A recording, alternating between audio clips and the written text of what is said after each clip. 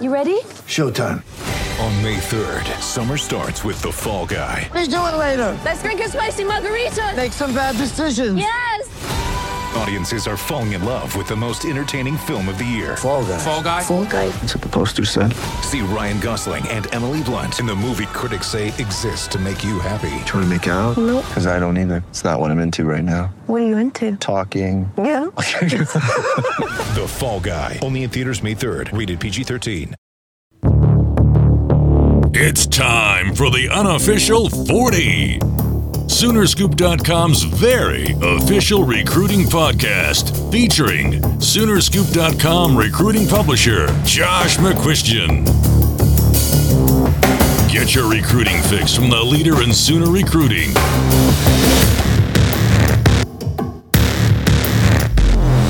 It's the unofficial 40 with your hosts, Soonerscoop.com publishers Carrie Murdoch and Josh McCuistion. All right, welcome back. It is another edition of the unofficial 40. Carrie Murdoch here in studio, along with Josh McCuistion back in his studio. And a lot of recruiting to get to in this episode. Bedlam coming up this weekend. You had some rumors swirling last night with the firing of Mark Helfrich, the Oregon coach, possibly Lincoln Riley getting involved there. But Joe Duvall is here in studio. Joe, how are you doing today? I'm doing great today, Carrie. How you doing? I am fantastic. I'm not really worried about how you're doing. I am worried about somebody else that is here in studio today. Eddie Radosevich. Eddie, how we doing this week? Are we okay? I mean, I'm here. No, I'm doing a lot better. I'm in a lot better mood than I was last week. You got past your wedding. I think you were. Yeah. We found out you were stressed out about this wedding that it you were went going good though. to. Everything was good. Your best friend? Yeah. One of your best friends? Mm-hmm. But you weren't the best man. Was his brother No, the best man? he has two brothers that were. Oh, well, that's how. So okay. yeah, it was fun though. So he really is your best friend. Yeah, one of them. So like he's not number one though. Yeah, I mean, you I would always say have a number one best friend. Like I have best friends, but like I have one. No, I mean, is everybody like this? Isn't every guy like this? I think if you're that's- not like this, I think you're lying. I think millennial. I think the millennial guys, we have best friends. Yeah, It's plural. I couldn't pick a best man at my wedding. I had to go with like three guys. So you said three groomsmen. Well, I had four. I had four groomsmen. You had three best men. Yeah, basically. You are such a millennial wuss boy. There's like a group of four of us that we all really get You gave along. a participation trophy to three people. The three of my best friends. You should have to pick one best man at a wedding. Three of the I'm best sorry. friends that anybody could Josh, have. what did you do at yours? I had a best man. Now, I will say I have pretty much the same group of friends I've had since basically my freshman year of high school. Was your best man from Hinder? The best friend within that group has kind of changed over the years. Really? Like it's been one guy. So I've got two or three that at any given point have been. But I had one best man. He was my guy, that kind of thing. There was, and even, and I didn't even choose my brother. I mean, that's always the easy way out is the brother. But, so yeah, that's guys. I got to give it to you. That's kind of millennial garbage. You got to pick a man and run. See, I was my best friend's best man, but my other good friend, he chose a best man, and it wasn't me. So That's kind of and I was fine with it. No, I mean, well, he's dead now, so I mean, I can't really complain about it. But Yeah. if you don't get picked as the best man, then you can't pick that guy as the best man. Otherwise, it's like an imbalance in the relationship. Everybody's gonna be best men. That's like one of the main There's reasons I haven't gotten groomsmen married. are I there guess. for a reason, and then you have a best man. Well, the best man's there to take on duties, and if you spread those duties out, those duties roll downhill a little bit, then the other guys can handle the duties. You This dutied it is- too many times. Can I interrupt this program to break some news? Yes, The franchisee who created the Big Mac has passed away at the I age of saw 98. that earlier. Yeah, That it's is terrible. upsetting to me.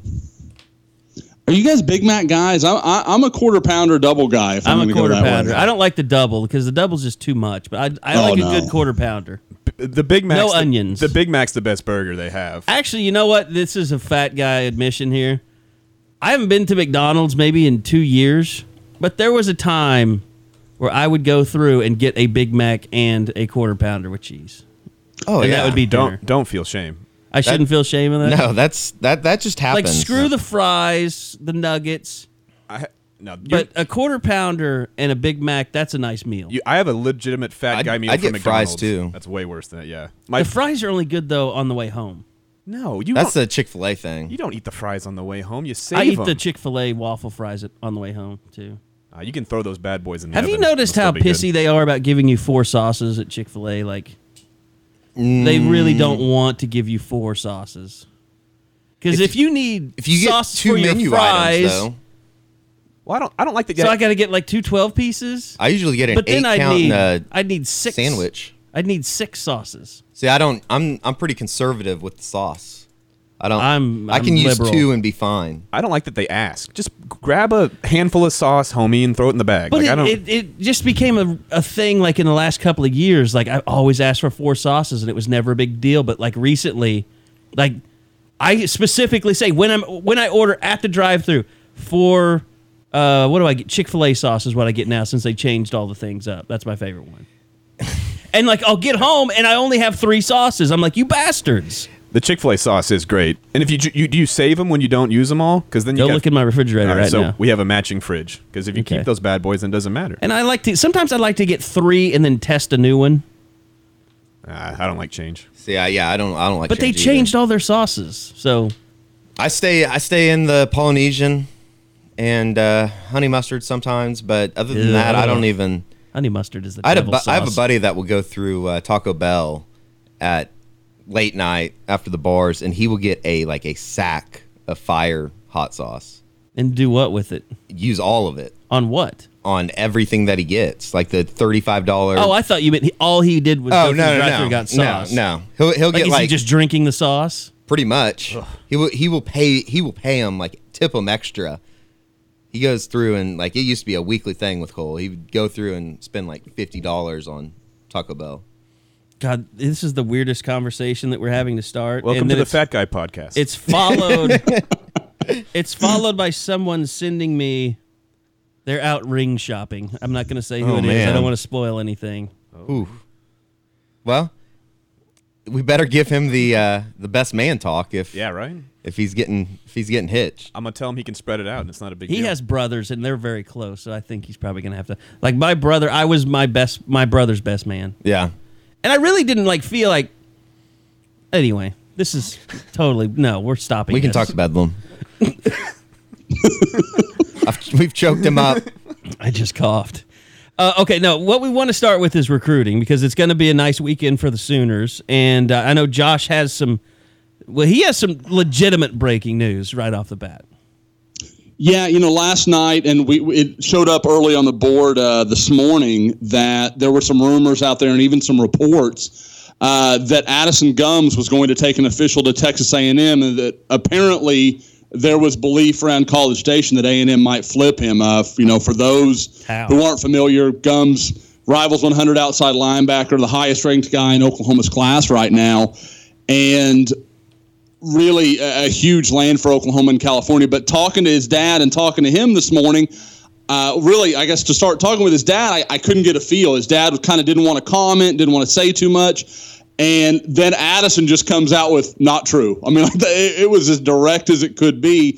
So I get the impression, I talked to him a little bit more, talked about just can't wait for all this to be over. He's just kind of tired of all these rumors. This came up a few weeks ago as well. So I think this is a kid that, I don't know that he's telling everybody no. I get the impression that maybe some around him would not so much don't want him to go to OU, just want him to look around a little bit, and that hasn't happened. And so I think you're getting these rumors that really kind of persist. But at the end, I think he's really locked in with Oklahoma pretty well. It's the season for the rumors. 100%. Yeah, and it is because it's one of the, Eddie, like you're our guy during the games, during the season. If I hear something, I'm like, Eddie, hey, check and see if you see this dude hanging around. He may or may not be there. I just don't know. And you can look. This time of year, you're not there on Saturdays. You're not there at the game. You can't say, hey, I mean, obviously you are, but in A&M situation, their season's over. There's no way to check this stuff. There's no way to say, this is definitely right or wrong.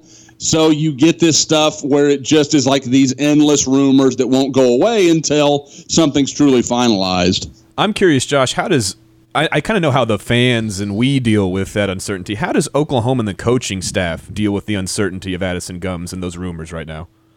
Well, I can say, and this is something that I actually didn't know, and talking to his dad, he let me know about. Bob and Mike actually were out there on Sunday for the first day of in-home visits. So Oklahoma went right in, made a point to make it clear, you're a priority. We want you here.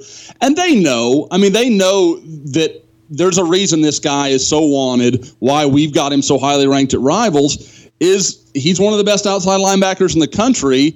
And in Oklahoma's defense, there are a few positions that could be more important. If he can create that pressure, that's a big thing. So Oklahoma really did. I mean, it wasn't just Mike. It wasn't just Kish. They took Bob out there, and that's going to be your silver bullet almost every time. So I think Oklahoma made it clear to him, you're important. You're a part of our plan. And Gums is even more important because he's a January enrollee. So he, in about a month's time, he'll be getting ready to move to Norman and report if all things stay to plan. So coming up this weekend, Bedlam, really last chance. It should be, whether we're going to talk about that, but I think it could kind of hang off until, later in the game. But it should be, it's your one last chance to really impress guys with a full crowd, stadium, renovations, all that stuff. So let's talk about, what the expectations for this weekend are. Well, I think you've got to be pretty optimistic. I mean, Oklahoma's got a pretty wide range of guys coming in. You've got 4 commitments coming in with Grant Calcaterra, Kennedy Brooks, Levi Draper, and Marquise Hayes. And that always gets overlooked because, you've already got those guys on the books. But when those guys get to be around the guys who aren't committed, they get to sell the program for you. They're going to do it. They're going to be the ones that are out, after the game on Saturday night, running around with the players and the current commitments and all that. So you get that nice balance. And I think that's where you start. But when you look at the guys that I think, the question everybody wants to know, who might commit? I think the most likely are Noah Daniels, the defensive back who they offered just this week from the Clear Creek, from the Houston area in Clear Creek High School.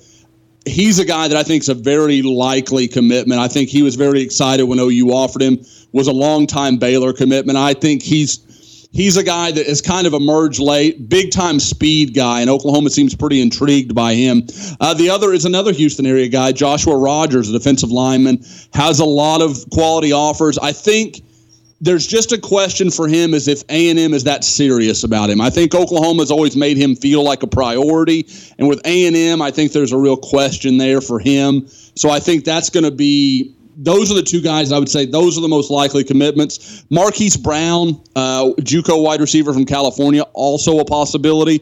But those, like I said, those are the first two that I mentioned. I think those are the most likely. Brown, I expect him to take a few more official visits, but I do think Oklahoma's in a good spot. Josh, you mentioned Brown. I think the wide receiver position is going to be one of the more interesting aspects of this weekend, not only because of Brown, because Rivals 100 receiver James Robinson is also scheduled to be in town from Florida.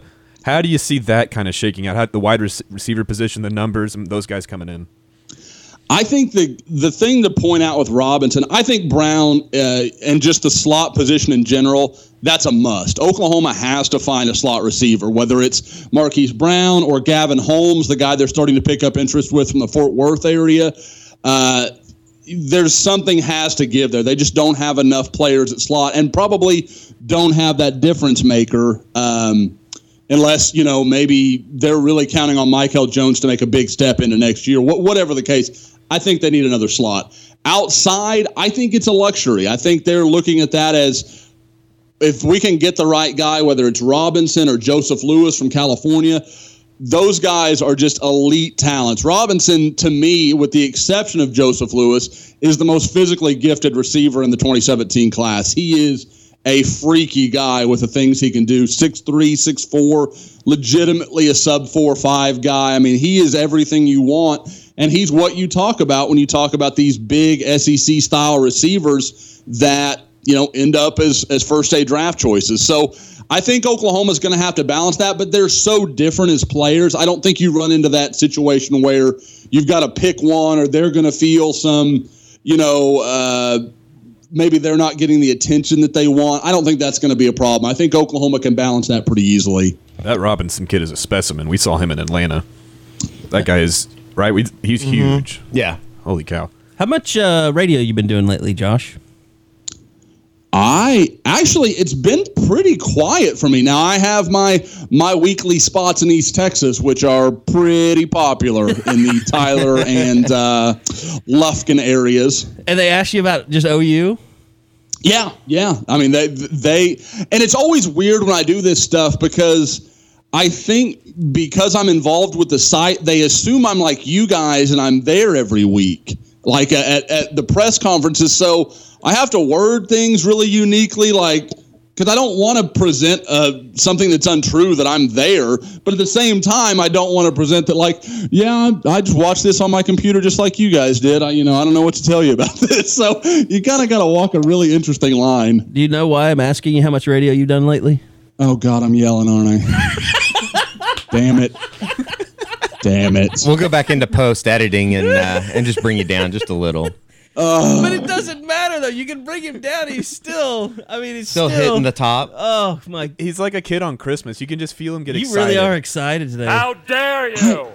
I don't know. I see, now I'm like, I don't really want to talk about this. I'm going to do my Michael Jackson, talk real softly. Be natural. Just natural, Josh, yeah.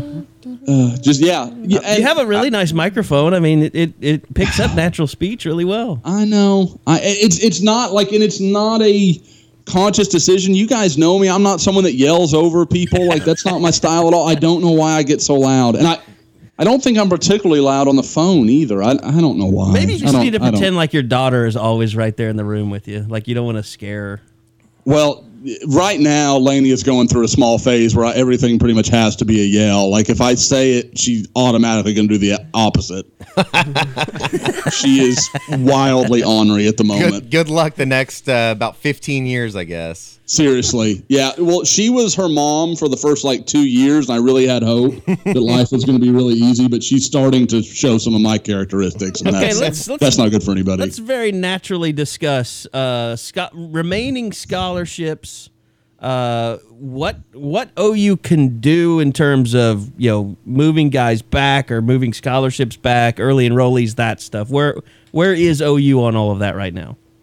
Well, you look at the chart, and it's something we always keep on the site for those that don't read the site every day. We have a scholarship distribution chart that breaks down things by position, by class, so you can always see where OU stands. Right now, Oklahoma has 72 scholarship players on the roster. They're going to graduate 10 seniors. So that automatically, you're looking at 62 scholarship players returning, forgoing any possible transfers or NFL draft entries or whatever, it may be. So Oklahoma automatically has 23 open spots. And so you're looking at, probably more like 27, 28, maybe even 29 as far as, because you are almost inevitably going to get some transfers. You're going to get some, like it or not, probably an NFL draft entry or two. So I think that's going to open up some spots for Oklahoma. And really, when you look at it, it's almost unanimously on the defensive side of the ball where you're seeing these last 8-9 spots kind of fill up.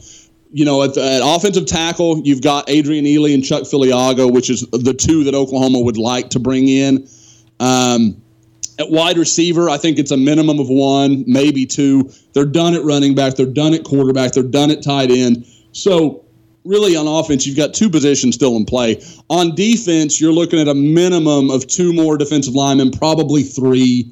Linebacker, at least one, maybe two.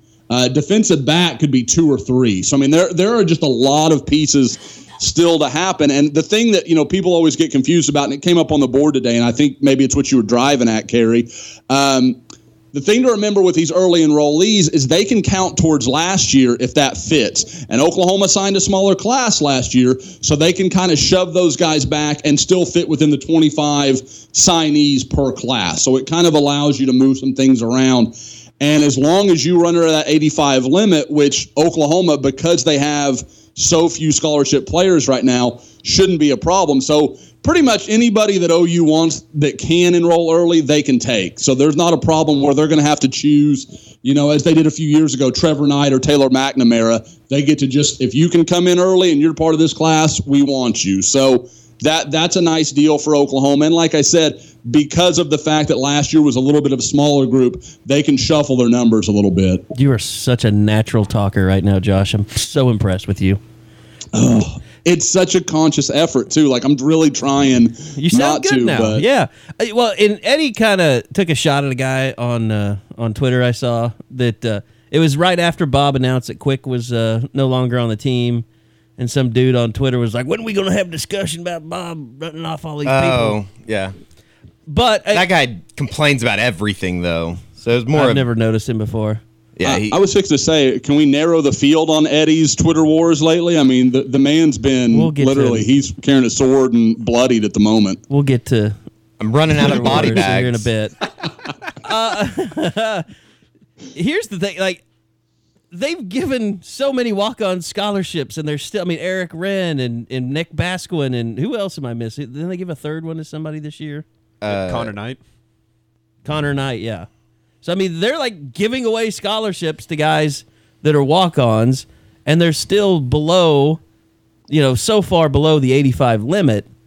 But it's just like, I mean, that just to me that signifies how terrible the injury bug has been on this team. I mean, Daniel Brooks and Tay Evans is that's unbelievable. The guy has to give up his career before he barely even gets started. That's the problem. It's kind of been a storm after another. I mean, Charles it's been a Walker, really Matt awkward. Diamond. I mean, they've had guys quit during the middle of the season after playing in 4 games and deciding that they're ready for the NFL. I mean, it's kind of been a awkward year in that. That was brought up Monday, wasn't it? I think Hoover asked. Hoover asked about the attrition or whatever. And Bob said probably could have got an answer if it was anybody but. Right. Bob said, we do the same thing that we've been doing from the beginning, and there's been no real change. Don't you go on with Hoover? You taking shots at him? I'm not taking shots. I'm just saying if anybody would have asked that anybody else, Bob probably would have given a better answer. Because he had already made him mad I don't about think so. the I Texas think he would have stuff. been defensive no matter what. I mean, you say, what's wrong with your program? Your numbers are. He's going to be defensive. Yeah, no matter who asks. But he had already asked him about all the Texas stuff, so it's kind of like. Isn't that an easy way to you can say, look at what we're doing with all this crap that's happening on our. I mean, because there's a lot of stuff you can fault OU for. A lot of what's happened this year. I don't know how you prepare for that. I don't know how you say, oh yeah, we could have foreseen this rash of injuries and a guy quitting on us. One of our key pieces just quitting on us. Like, I don't know. You could argue this is one of their. No, I wouldn't argue it's one of their better coaching jobs. But it's pretty resilient side, for the whole staff. To lose Sterling Shepard and to come back and be one of the most prolific offenses in OU history. Patchwork offensive line. Yeah, the offensive line coming together. I mean, Bill Bedenbaugh and Lincoln Riley deserve a ton of credit. Now, the defensive side, no, they've been worse this year. Yep. And when Hoover asked that question, and special teams are actually pretty damn good this year. I thought that there more guys had just quit the team. You just kind of felt like that since it had just kind of been so consistent throughout the year. People remember leaving, we made a list of like everybody, and we had a hard time remembering Cody Ford being out, but most of them were injuries. I mean, really, it's Charles Walker, Matt Diamond. Charles Walker, no, I'm not counting that as an injury. No. These guys just left. I'm saying these last 3 just left. Yeah, they screwed up. Yeah, Mekhi Quick kicked off the team, but the rest have just been injuries. I mean, Amani Bledsoe, I would consider that. Well, not true. Injury. That's true. The PED use, suspension. which gets asked every week, and Bob Stoops still has no update about Amani Bledsoe. He hasn't gotten results back yet. So awesome that he got suspended for steroids. His nickname's Moose too. I always just imagine whoever's the tester walks in the locker room and he hears hey Moose. All right, we're gonna test the guy named Moose. That makes that pretty easy. The guy that's big, Bear probably. We're going to test that guy. Anybody named after a large animal is going to get steroid tested. Probably don't have a nickname. Like Unicorn. Make that a nickname. If you're going to do steroids, or performance-enhancing drugs. Dragonfly. Ooh, I like that one. Although that was a pretty crappy Kevin Costner movie. And a really bad vodka. Was that or whiskey or something? Dragonfly? I don't remember that. Dragonfly. It was like the iced tea vodka or whiskey. Never heard of that before. It was disgusting, but I drank it for about a solid 2 months. Okay. Was that in the Fiji house or something? Probably, yeah. Fiji house days? You do things you have to do with cheap liquor. But basically, so this class, I mean, tell me, Josh, like early enrollees, let's talk about that real quick. I mean, for people that don't know or aren't huge scoopers that haven't followed this a lot, guys that are in high school, Austin Kendall was the guy a year ago, was able to come in, graduate high school early, didn't go to his prom. Who are those possibilities for this class right now? Who are the definites and who are the maybes? That maybe is the best way to ask. Well, now, see, I'm always going to try to attribute this stuff to memory, and I'm going to end up butchering it a little bit. But there are, if I remember at my last count, I believe there are at least 9 guys that are already committed that are considering it. Let me kind of walk through the list here. Like I mentioned, Addison Gums is definitely a possibility. Let me try to. Jeremiah Hall, the kind of tight end H-back from North Carolina. He's going to be an early enrollee. Trey Sermon's a big one, the running back from Georgia. He's expected early. Grant Calcaterra, the tight end from California. One of the guys that's a maybe is Marcelius Sutton, the Lackawanna Junior College kind of running back, all-purpose guy that they're going to use, kind of as a slot guy, as a return guy.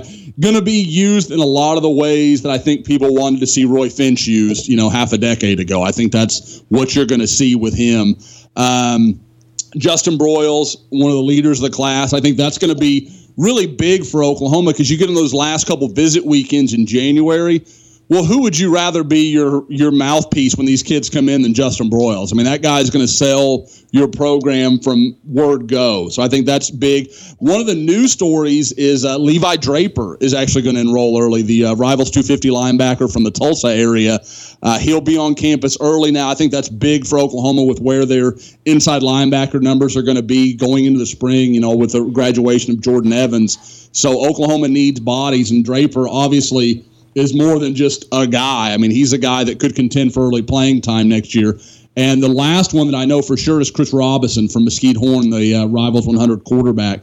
Another guy, he's going to come in, he's going to redshirt. Nobody's expecting him to come in and start day one or anything like that. But the more time a quarterback gets in this offense, obviously the better it is, as we all saw with Austin Kendall having a really nice spring game and, has looked good in his moments on the field so far this year. Could be interesting, too, getting Robinson in, especially before any coaching decisions are made. Or, if Riley were to leave, I guess he'd already be on campus at the beginning of January. And I guess what I'm saying is it'll be interesting to see how all that is handled. And if Lincoln Riley were to leave and go to a different school, if Robinson would still get to Norman by the start of the second semester come January. Yeah, that would be really interesting because I think Chris has, for so long, sworn off any other schools that I don't even know how that would play out. I don't know if that would be something he would even look into because he's just so tied into Oklahoma at this point. I mean, I saw him in his last game, and he was talking about, when he's going to move up there and what his plans were. He was already that far down the line with it, so I don't even know if something like Riley leaving did happen, how he would push the reset button at that point. That's a tough position to try to do that with late because, most teams, or at least elite teams, would have their quarterback wrapped up for 8-9 months already at that point. There's not going to be a lot of spaces for him to go. I would wonder what would happen with Riley's staff, too, like offensive staff. I mean, Beanbo's already here. Kale was already here. Bullware was already here. Simmons came when he came. Who am I missing? That's it. Gundy. So he's obviously here. But yeah, that it would be really the whole thing would be really interesting. And there was the rumor that came out last night. I think Football Scoop was it .com? Yeah, I think so. Put it out there that they had contacted Riley, or there had been some contact. George Schroeder from USA Today does a lot of stuff with us at the Sports Animal too. He came from Oregon. He was in Oklahoma. He went out to Oregon. He's as connected as anybody. He kind of put the brakes on that stuff last night, talking I think like to Alan Kinney that does the SB Nation blog. Blatant homerism. And he was just kind of commenting on things. And I noticed, I think it was him. George kind of said, Yeah, look, it was. it's not gonna happen yet for him. Not in a he was place like saying Oregon. he was kind of saying the same thing, and George was like reaffirming. I mean, it. Phil Knight's going to go out and get a really big. They're not. This is the first time they fired a coach in 40 years. This is a huge deal, and I'm sure they'll test the waters with Chip Kelly, see what he thinks, if he wants to come back or not and leave NFL. And you wouldn't know if you got Chip Kelly back there, he's going to be there. I mean, he's not going back to the NFL, which would be something that I'm sure Florida wishes they could have done with Steve Spurrier way back when. Yeah, they probably do. I think they're fine now, though. McElwain, he seems. I didn't realize That's fine now, but they went through the Ron Zook. Oh period. yeah, they went through some really dark ages, I guess, decades, really. But Sonny Dykes, I guess, is the name that's come out for Baylor a little bit last night. I still don't understand. The Chad Morris thing fell apart, which was good, but I don't think that Lincoln Riley would have taken the SMU job. I don't think I so think either. he can hold out for better.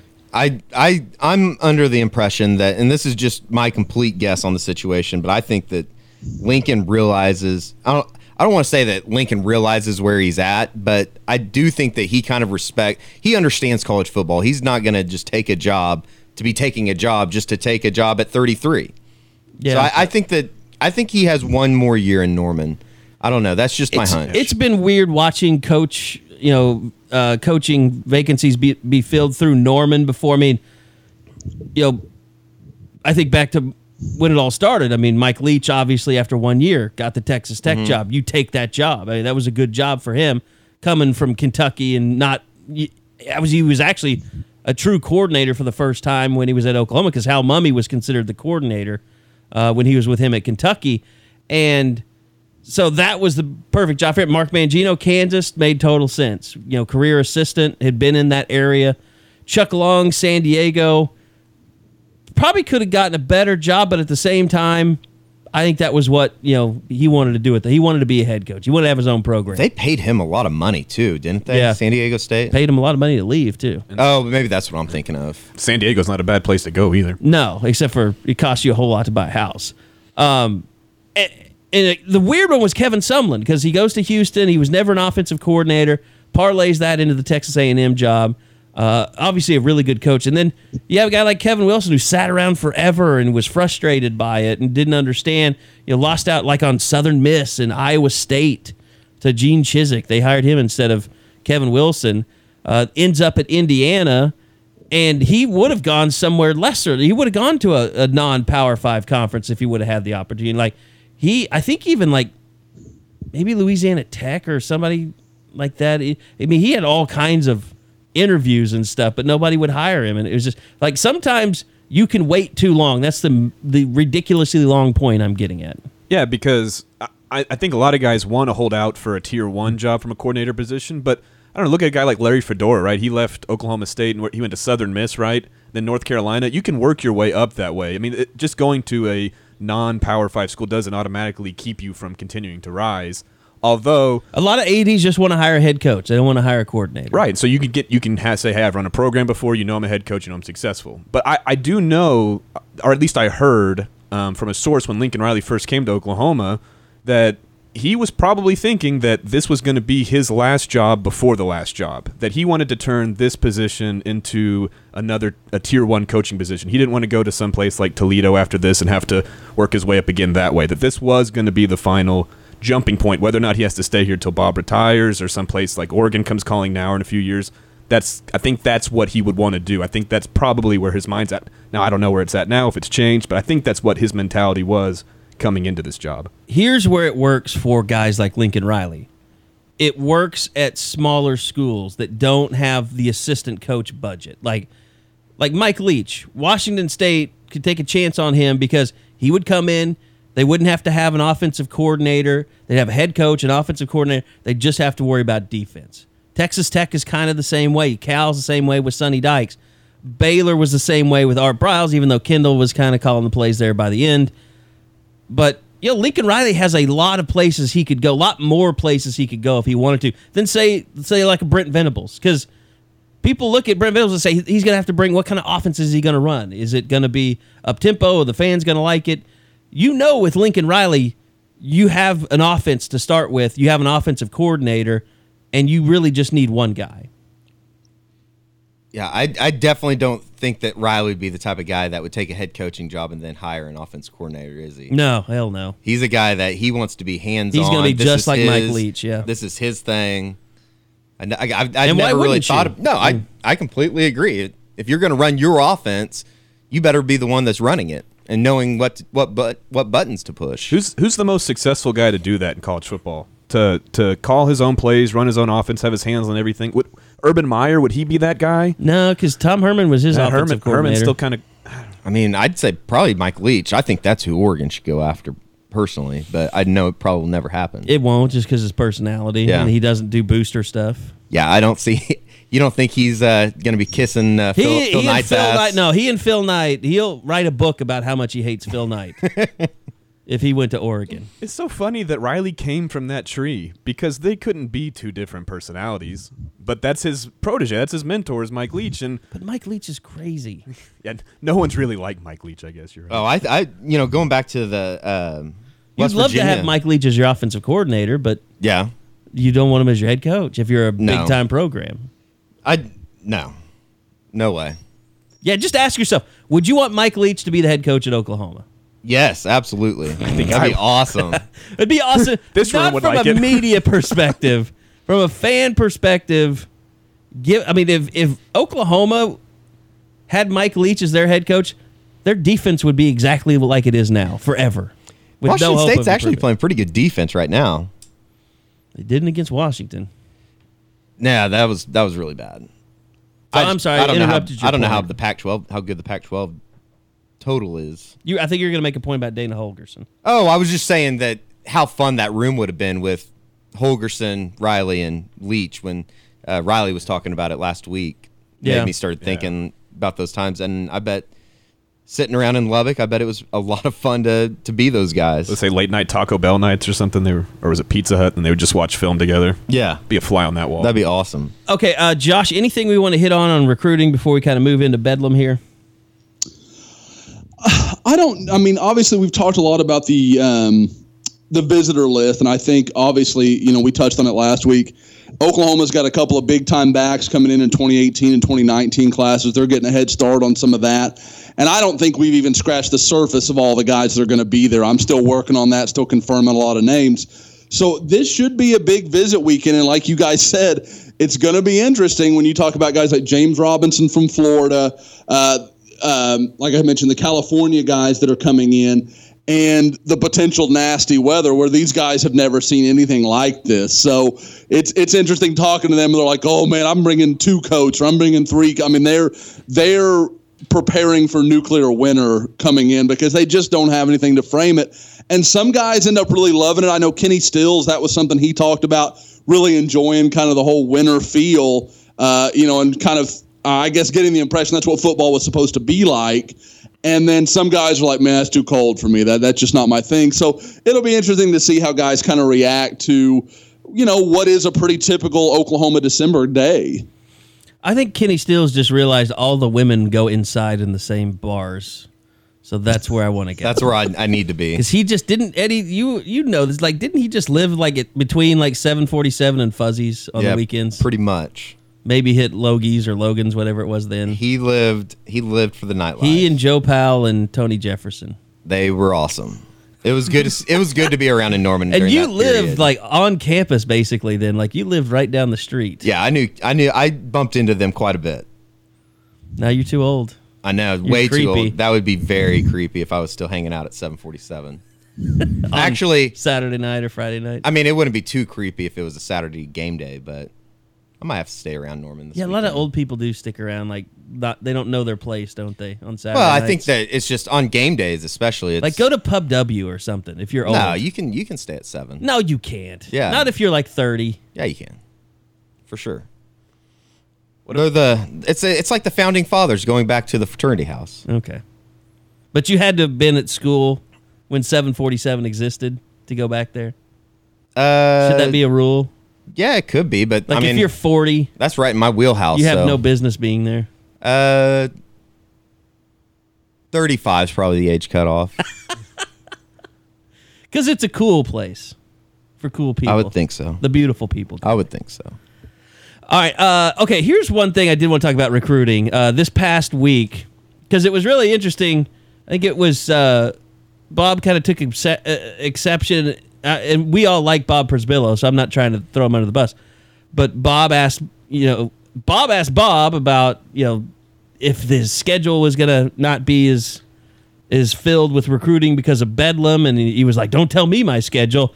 And Josh, I mean, you've kept track with. I mean, Bob he's been nuts. He's been going everywhere. He really has. I mean, we talked about Gums. He went and saw Levi Draper and Isaiah Thomas earlier this week. Calcaterra, right? For a game weekend, man, it's been a pretty impressive early run for him. Yeah, and he should see Trey Brown this weekend too. He said he was going to stop by the Union North. Yeah, I don't even think he's going to be able to watch the entire game. Like maybe if I'm him and I'm a dad, I plan it out so I'm there for the second half. Just because you want to see the end of it. I mean, what's he have to do? I don't understand he has that. to go to other games. I mean, I guess, but I don't know. I mean, what other games with commits are out there? I don't think there are any Friday night. Or maybe he has to go down to Dallas. I don't know. I didn't get that comment about, I'll be there for a period. Here's what it could be about. He kind of made it like, I'll show up for a little bit. I don't think he wants to make it out because he's got so many ties to Union and kids that he's recruiting. He doesn't. I think he this week he got kind of freaked about making it. He must have got some comments when he talked about Norman North and how much he liked their coaching staff and what a great job they were doing. Like he might have got some blowback from Trey Brown or somebody like, Coach, you need to quit talking those guys up because we're going to beat them or something. I don't know. I would be shocked if that was the case because I know after that game, Patrick Fields, the OU offer junior, sent me a text and was like, "Man, that Charlie Kolar kid's the real deal." So I don't think there's any animosity there from Union towards. I think Bob just likes to keep this spotlight off him. He wanted it to be on his kids, and he just kind of was deflecting. Yeah. At that point, he just kind of wanted it to be on Drake and Isaac, let them have their moment. If somebody had a problem with him supporting his kids, he should pull their offer to tomorrow. Honestly. Well, that's going to be interesting. It's going to be really cool seeing everything. We're still kind of working at our schedule. Second year in a row, it's like I'm going to make a wall of these. What I'm holding in my hand, it's the Josh McCuistion 2016-2017 OSSAA playoff pass. 2 years in a row, Josh. I got two of them. Skins. I'm really going to try to avoid railing because I know Eddie's going to jump on with me. And no, this go is just ahead. This is. We'll smooth it over with Van Shea. It's just one of those things like, you always talk about, well, this doesn't make sense for me as a reporter. This doesn't make sense for anyone. I don't understand how scheduling, and I certainly get, I want to make it clear, a semifinal game is not the same thing as a championship game, but you have 6A1, 6A2, and 5A competing against each other for attention. Like, why would you do that? That would be like in the NFL. Do they schedule their playoff games opposite one another? Hell no. They stagger them out so as many people as possible can see them, as much attention as possible can be given to them. And I don't know why you would do this. It just doesn't make any sense financially. It doesn't make sense for the kids who want to have a big crowd in front of them. It doesn't make sense for the people that want to travel. Just high school football fans that love to go see games. I don't understand why you would do this. And I keep hearing, the coaches prefer to play on a Friday night. You know what? That's great. You're hurting your product. You're making yourself a lesser entity and a lesser deal by doing every game at Friday night at 7:00. It doesn't make any sense to do it this way. And they used to have a great plan. And I understand that there were some problems between the OSSAA and Boone Pickens, not Boone Pickens himself, but the stadium and renting it from OSU. I get all of that, but there are other alternatives. There are ways you can do this. Texas does it. Missouri does it. Illinois does it. There's a ton of states that do these big state championship weekends. And for Oklahoma to say, okay, we're going to give a week off to 6A1 and 6A2, and then we're going to play them all at the same time anyways, why the hell would you do that? It just doesn't make any sense. Because the OSAA doesn't care about the kids. I think honestly, I've never thought they did. Going back to high school when they would make stupid decisions, I can remember thinking that the OSA they don't care about anybody else but themselves, and that's why I think it's a poorly run organization. What's really strange is the old way, even when I was coming up, they would be able to televise the state championship games. Like you could watch, Justin Fuente, play for Union on television against Marcus Nash, the kid from Edmond North. Was it back then? Went to Tennessee. That sounds right that they played Edmond North, but I can't remember exactly. But I mean, I just remember watching that stuff on TV growing up, and it was like you could watch 6A, you could watch 5A, you could watch 4A. And now they've got Channel 9 in the mix that wants to broadcast the games. That's the first year that's happened. It's the first year that's happened, but I think that's good that you now have local affiliates that want to broadcast your games and probably pay you for it. Yeah, well, and you're doing this. But when you go back to like last year and stuff in the playoffs, you couldn't watch anything but the championship games on TV. You couldn't get it online. Schools couldn't even put them out online. Yeah, it's like why are you trying to funnel all this through TV? And it's because of money. I mean, it's probably Mary Fallon's fault, to be honest. We really want to get down to the bottom of it. She'll be gone soon, apparently. Yeah.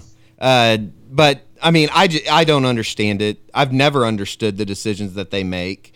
And, it's the small things. It's Norman North having to travel to Tulsa to play Tulsa Union. I don't see how they make decisions that they think are fair and Stillwater's high school stadium's pretty nice. It's really nice. It'd be a great place to play. But I don't know. Well, even if you wanted to say, okay, we're going to have it in one of the two teams' hometown, Union or North beat them straight up. They were the district champions, not Union. So if anybody's got to travel, it's Union. Yeah. I mean, that only makes sense. But I agree with you guys. Like, I'd rather it be in the middle. That's not what you want it to be about. You want it to be as fair and equal as it can be because both teams obviously have earned the right to be there. But, and Eddie, you talked about like, oh, this is, they're only thinking about themselves. There's nobody they're hurting more than themselves with this stuff because you're killing your ticket gates. There's just nothing about it that makes sense. Yeah. Well, it just goes back. I mean, as a whole, the organization, I remember this past spring, they were playing and this is a very small thing, and probably I'm one of 10 people that even care about this, but they were going to have the state championships for high school golf, 18 holes one day. And I guarantee you it's just because they didn't want to deal with another day because there was some rain. And it's just small stuff like that really kind of peeves me off.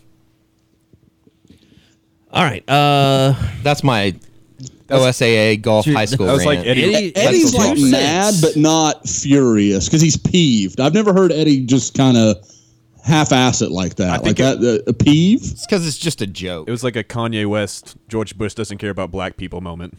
The OSSA doesn't care about the kids. Okay, moving on. We just pissed a whole bunch of people off. Hey, I was just saying there was like that moment. I'm not even going to... Joe has a man bun and he's a millennial and he believes in multiple best friends, so... Don't get too mad. Are you sending it my way? I was just quoting the thing. Hold on. The thing. Best friend 2 is calling me. I'll be right back. Okay, so Bedlam coming up. One of the two biggest stories, I think, are one, Jordan Evans and his health. Two, the weather. Because we both know these are two very explosive offenses. I'm looking at the forecast right now. 70% chances of precipitation. 47 degrees for a high, 36 degrees for a low. I don't know exactly. I think by tomorrow we'll have some better models of hourly when this is going to start. I tried to look at it this morning. It only went to Friday. But it could have an effect on the game. Yeah, I definitely think it could. And, it'll have an effect on Eddie for sure. Yeah, standing out in it. I'm glad that I've been conditioned out in Morgantown for something like this. I wish it was snow because I think that'd be a lot easier to handle than just a kind of a nagging cold rain. I think that's going to be the worst. But who it favors if it does rain.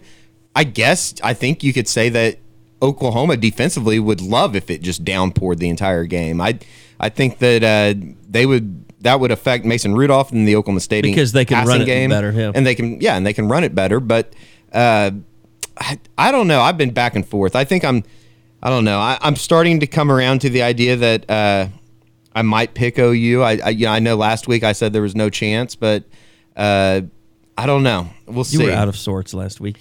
Yeah, the closer we get, I think that I probably end up picking OU, but I don't know. There's nothing defensively that I've seen out of Oklahoma that makes me think that they can just go out there and stop and shut down Mason Rudolph. Here is before we start breaking down. Here's Jordan Evans. A little discussion I had with him about the weather this weekend. I don't know if you've looked at the weather. Do you guys keep track of that? No, we don't. We don't care what the weather's like. We just go out there and play. So if everybody's probably saying it's going to be wet and rainy and cold, you don't even think about that. Exactly. Yeah. No. What for? The rain's not going to hurt you, or the snow, or whatever they expect to have. So do you have to protect against getting it in your mind okay, well, if it's going to be bad conditions, we're not going to have to cover as many passes? No, that's not very smart. So I try my best not to think about it, because if I do that, then I'll just go in there relax. I don't ever want to do that. So I never you're hating that I'm even bringing it up. Yeah, right now, yeah. Sure. You know what I'm saying? I do my best not to even think about stuff like that. Yeah, that's the West Virginia game. I think they knew, there might be some snow in this thing, but nobody really knew for sure. It was kind of on and off all day, so it was never really steady. So you didn't really know what to prepare for. OU goes out, they dropped their first 3 passes, and it turned into a running game. And then by the time it opened up back into a passing game, some of those guys like Jordan Evans and Jordan Parker kind of gave up some big plays. Mm-hmm. Yeah, and we were talking about the weather earlier, and Eddie's exactly right about Oklahoma's defense not being able to stop anybody, and the reason they won that West Virginia game wasn't because they stopped their offense, is because West Virginia outgained Oklahoma. It was because they turned the ball over in adverse conditions. They fumbled it 3 times, a lot of times in the red zone, about to score. And so that's something that when you create that variable change with the weather, it helps Oklahoma's defense. So they can rely on their running game. They can rely on Samaje Perine and Joe Mixon, and they can trust that Baker Mayfield will take care of it. And then now their defense has an opportunity to maybe make some plays and get some possessions that they might not have otherwise if it was a sunny, bright day. Josh, let me ask you, you worked on the Monday Morning Idiot after that game.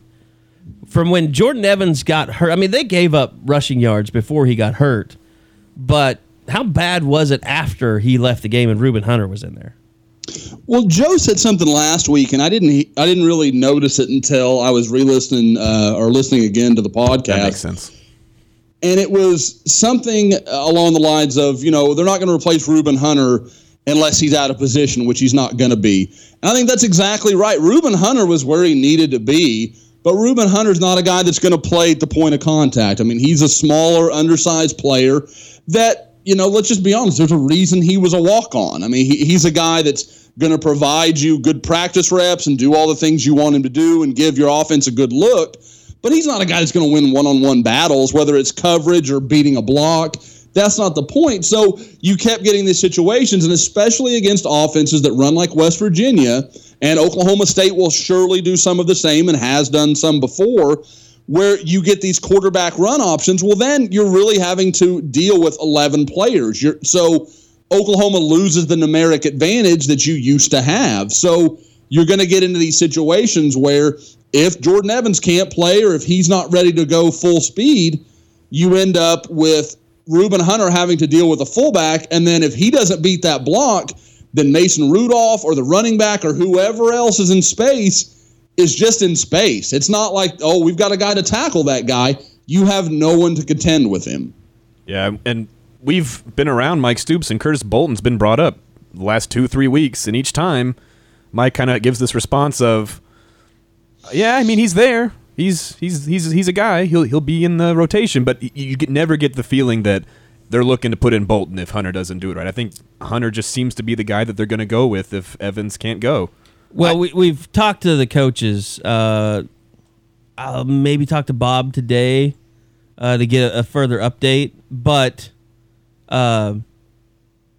Jordan Evans has been a subject all week. Here was Bob yesterday on Monday during his press conference.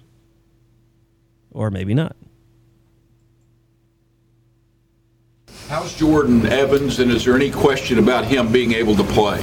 I'm sure there'll be a question, but right now he rested all last week, and he's scheduled to do some things today, and I'm fairly confident by the end of the week he'll be ready to play.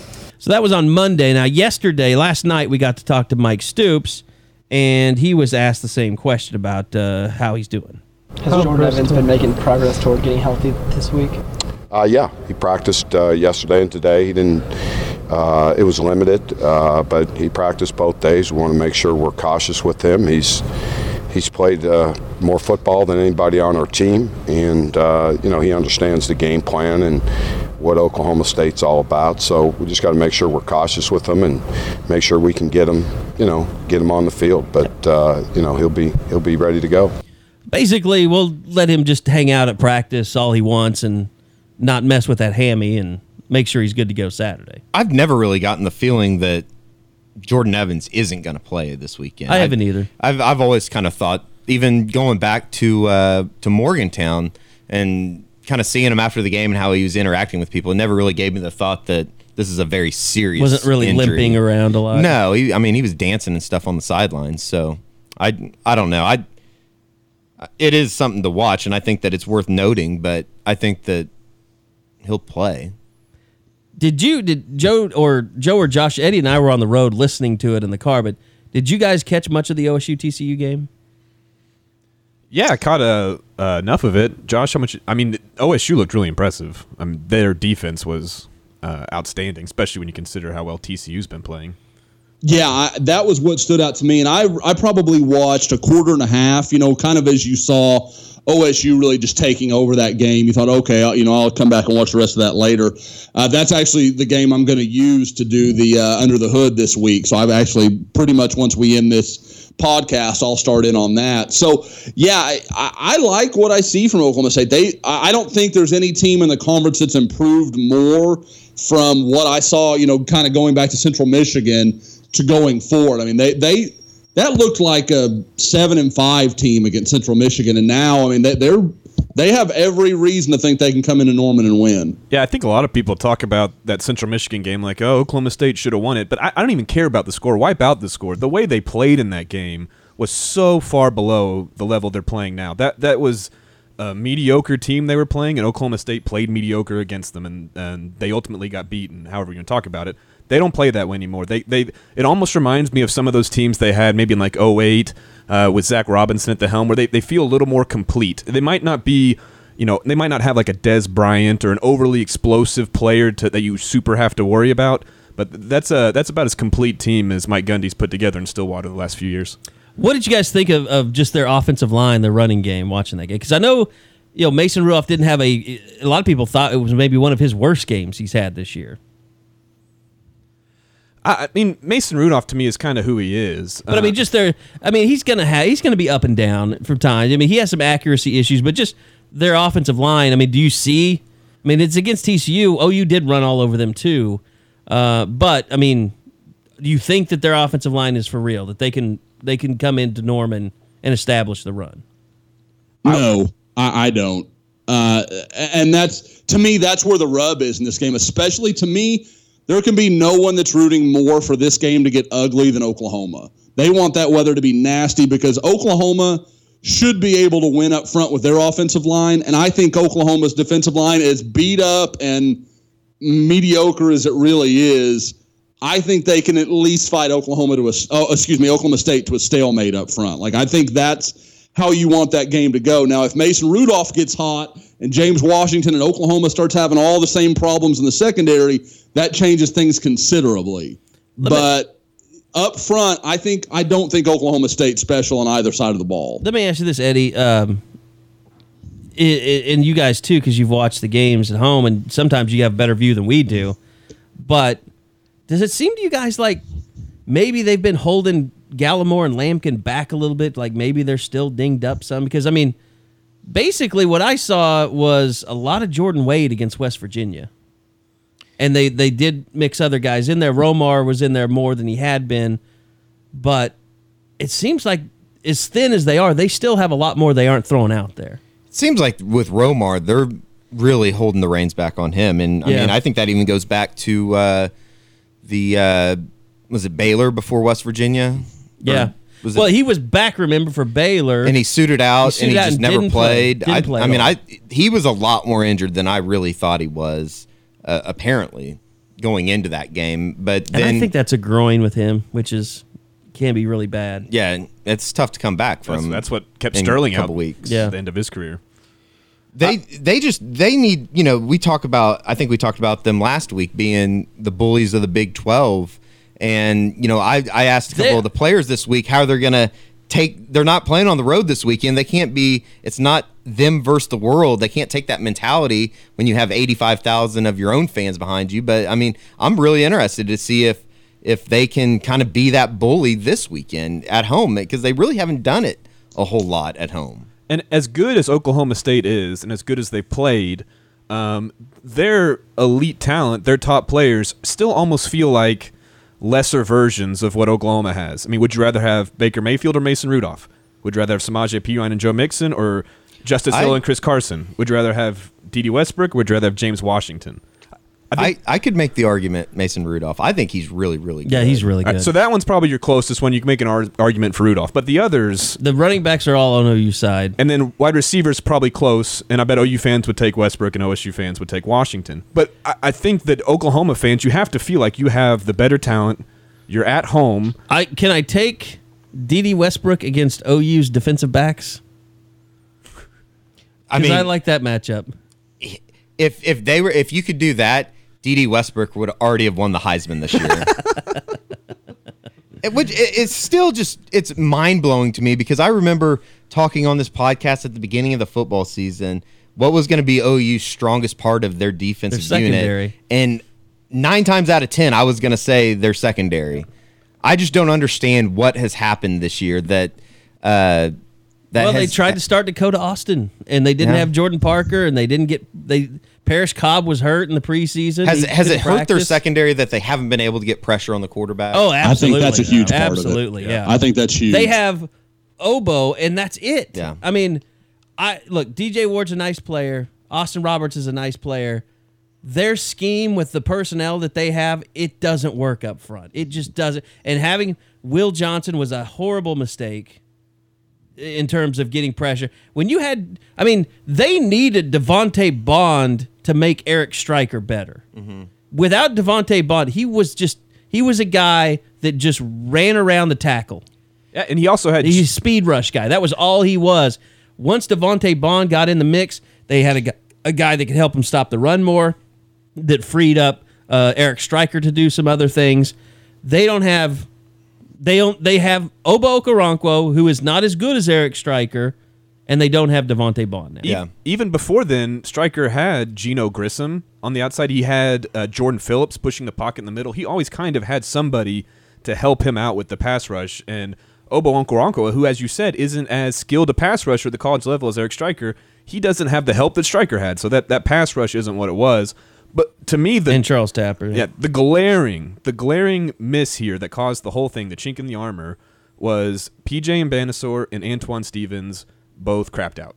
For whatever reason, they're unusable in Mike Stoops' eyes, and that cornerback position took I don't think it's in Mike Stoops. I think if they were at any other school, they would not be playing. Or whatever. Yeah, I haven't seen them. We can't go to practice, so I don't know. But for whatever reason, they're not working. They're not working here, so that created that gap. And you just jump from Dakota Austin to a true freshman. I explained both of those guys. Antoine Stevens had never backpedaled before he got to OU. It was never a technique he had ever learned. He admitted that back in the spring. Like where he played, they just let him run sideways and backwards. Never backpedaled in his entire life. That's a little mind-blowing. And PJ Mbanasor is a safety that's not smart enough to learn the position. But both were brought in to play corner. Yeah. And both can't. Right? But everybody wanted PJ Mbanasor. Yeah, I'm not saying it's Oklahoma's fault, but there's your cause. That's it right there. PJ Mbanasor and Antoine Stevens were guys that they've been lucky that Jordan Parker's as good as he is as a true freshman. Exactly. 100%. I mean, Jordan Parker's Josh's guy. Has he lived up to your expectations? He has, and I think he's better as a true freshman than Jordan Thomas was. He is. What's that? He's better as a true freshman than Jordan Thomas was. I don't know that he has that same kind of upside that Thomas did, but I agree. As a like he's player, been a better player. Yeah. But yeah, I would have expected a few more kind of interceptions, big plays, kind of what you get with that freshman. Yeah, he may give up a long pass, but hey, he's going to be aggressive and make a play here. So I thought there would be a little more give and take. But like we talked about, guys, with no pressure, I mean, you guys, we can bag on the defensive backs all we want to. I don't care if it's Patrick Peterson out there covering, guys. If you're covering for 7 or 8 seconds, you're going to lose. Yeah. I mean, that's just not a matchup you're going to win consistently. The other thing is, I think we all thought that Ahmad Thomas would make a jump this year, and he is playing worse than he did as a junior. He seemed to make a jump from his sophomore to his junior year. Yeah, I was going to say, I thought he played pretty well last year. I thought it would be kind of a Gabe Lynn deal where he had that senior year where you're like, okay, he's a fringy Big 12 kind of guy. I think that's just the most frustrating thing is that, you see Ahmad in the way that he plays and know that he's a team captain, and then you see when he leaves the game and you see the plays that Will Sunderland made down in Dallas. Yeah. I think that's the biggest frustration with the Mike Stoops basher people that just can't stand the guy. But you know what? Stephen Parker's become a really good player. I mean, yeah, he's good. He's been their saving grace. Has the secondary? It's fair to say the secondary's gotten better though over I think the last 4 games maybe because of Parker. I think Jordan Parker a little bit more edge to him, I guess, in his game. That'd be the best way to put it. He just stabilized. And Thomas seems to be getting beat less deep downfield, which also might be a byproduct of having to worry less about other guys on the field. But I think it's kind of spread across where they're not giving up as many huge plays through the air as they did early in the season. But I mean, but then now you're giving up plays on in the ground game, and it feels like with Mike Stoops, in every year he's been at Oklahoma, maybe except for last year, it's like a leaky boat. He plugs one hole, and then another hole you start leaking. So he fixes the secondary starts playing well. And now you're banged up front and you can't stop the run. I don't know how this defense finds a way to play a full, complete style and shuts down both with the personnel they have and the system they run. And how banged up they are. I just look at it this way. How many times has Oklahoma State come into Norman and beat Oklahoma when they were a pretty good football team? Twice. They did it when they were 8-5 in the worst season that Bob Stoops probably has ever had here. And not to mention did it because of probably the most bonehead decision in Bob Stoops' tenure. Horrible decision by him, but he also had a terrible quarterback, a bad offensive coordinator. And the loss before that was just OSU was a great team, and OU wasn't that good. Baker Mayfield would be by far the best quarterback for Oklahoma to lose to Oklahoma State at home. Because even in 2001, when that was a good team, I mean, Nate Hibble... No, he wasn't good. He wasn't good, and especially wasn't good that Landry night. Jones is okay. He's back up in the NFL. That's all he'll ever be. The book has been written. He is what he is. He has a lot of records at Oklahoma, but if you gave me the option of him or any other quarterback except Nate Hibble, probably. Yeah, I would probably take that other guy. Or Paul Thompson. Paul Thompson? Yeah. I'd take him over Paul Thompson. Now, if I wanted somebody Adrian Peterson, then if I wanted someone to lead the team prayer before the game, I'd probably take Landry. There's nothing wrong with prayer, Eddie. I'm just saying. You're not going to be that evil. I'm just saying that I would probably take Landry if I was looking for that guy, a team chaplain. There's nothing wrong with that. I'm not saying there is. All right, that's going to do it. Eddie's evil is pouring out now. We're back. We really are out of time. I don't think I've told you this, Josh. I have to go speak to a group full of kids at the journalism school today. I don't know if... I think my first message is going to be... I don't know how to feel about that. Raise your hand if you follow me on Twitter, and then my next message is going to be, stop that. Ignore everything you hear me say on Twitter, everything you read. Don't talk to me. You don't know me. I think Carson's in the class, so... Is he? Yeah. It'll be interesting. I had that class back in the day. It's a lot of fun. Eddie had it? Yeah. Carrie, have you like worked on a speech? Like, have you thought about how you want to go at it, or are you just going in there and ad-libbing from the start? I made a little outline last night about 12:30 before I went to bed. I gotta get out of here. I gotta go shower. I don't think I'm gonna shave though. College Let them kids, know what they a don't real care. reporter looks like. Yeah. No beat Yeah. reporters going in clean shaved. Yeah, all of us are not clean shaven right now, so that seems like you're giving an accurate. I will at least shower for the kids. Where's it at?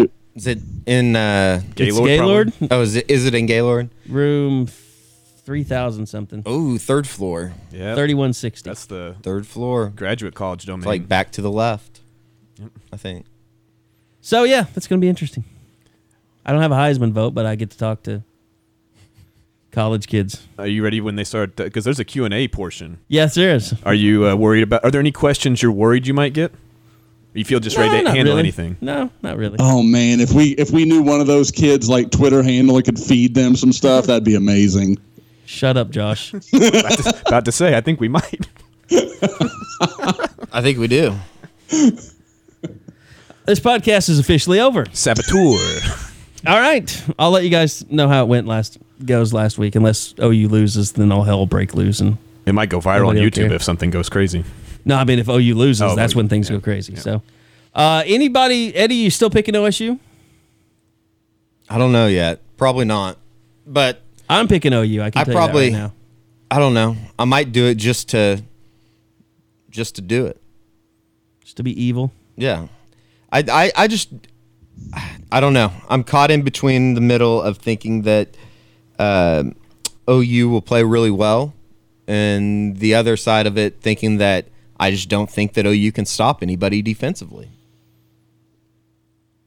I think they can stop OSU enough. I think it comes down to, can OU force a couple turnovers? Can they get after Mason Rudolph? Can they get a strip sack? Especially if the weather's bad, I think that the turnover issue is going to be very important. And outside of the offense and defensive things, I was going to tweet some about this afternoon.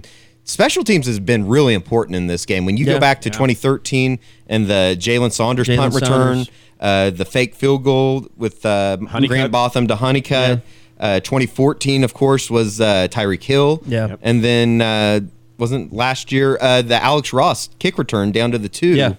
That kind of changed momentum because, I went back and watched the game yesterday, and OSU, it's a 10-7 game. OSU's winning with like 2:30 left in the first quarter, and then all of a sudden it's 41-7 at halftime. Joe Mixon has that big run. Or 41-10 at City. halftime. Yeah. They scored 30 points in the second quarter. That's a lot closer game than. But I don't know. I'm gonna. It might go down to just who I feel like choosing Friday night when I send Josh the game predict. Didn't Mark Clayton also have a punt return for touchdown up in Stillwater, like 03 or something? I feel like he did. He might have.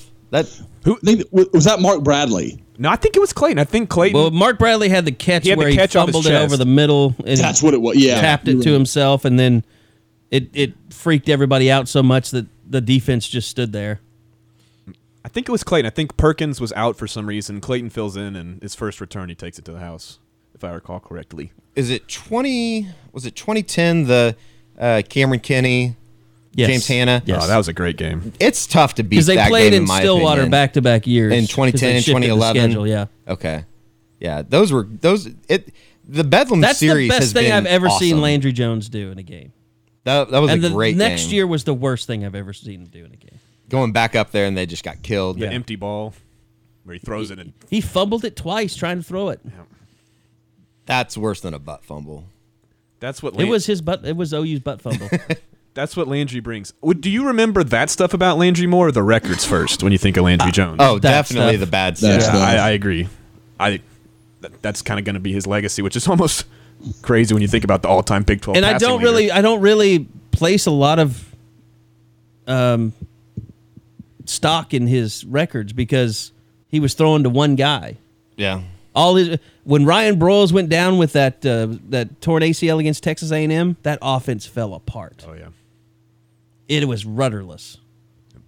I don't think Kenny Stills could ever fully become the number one, and the offense never quite fully clicked with Stills as the number one the way it did with Broyles. I think I'm going to probably pick OU. That was like a 10-minute pick.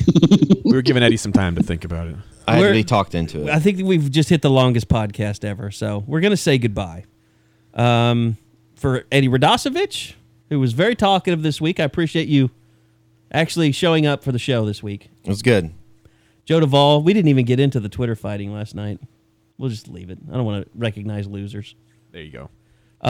Josh McQuistion. Leave the trolls underground. Thank you for joining us from your home base as well. And we'll be back next week to have Bedlam. Sooners go to the Sugar Bowl. They'll play Auburn. If they go to the Alamo, it'll either be Colorado or USC. Losers will go to the Alamo. Winners to the Sugar Bowl. That's how the Big 12 works. So since nobody's going to the college football playoff. All right, that's going to do it for us on the Unofficial 40. Go check us out on iTunes. Give us a review if you don't mind. Whatever you think. It's all 5 stars so far. So don't tempt them. Please keep it that way. If I believe today's show was fantastic, especially the best friend talk. So go give us a rating on iTunes, Stitcher, Google Play. We'll be on SoundCloud as well. So thank you so much for joining us and listening. Go check out Soonerscoop.com as well. Crimson Corner is the place to be for Sooner fans, so give us a sign up. Check us out. You can go monthly until you figure out you have to be there all the time and join for a year. So go check us out on Soonerscoop.com if you're not already a member. Josh is doing great work with recruiting. Eddie, Joe, post-practice updates, all that stuff. We'll see you next time on the Unofficial 40 here at Soonerscoop.com.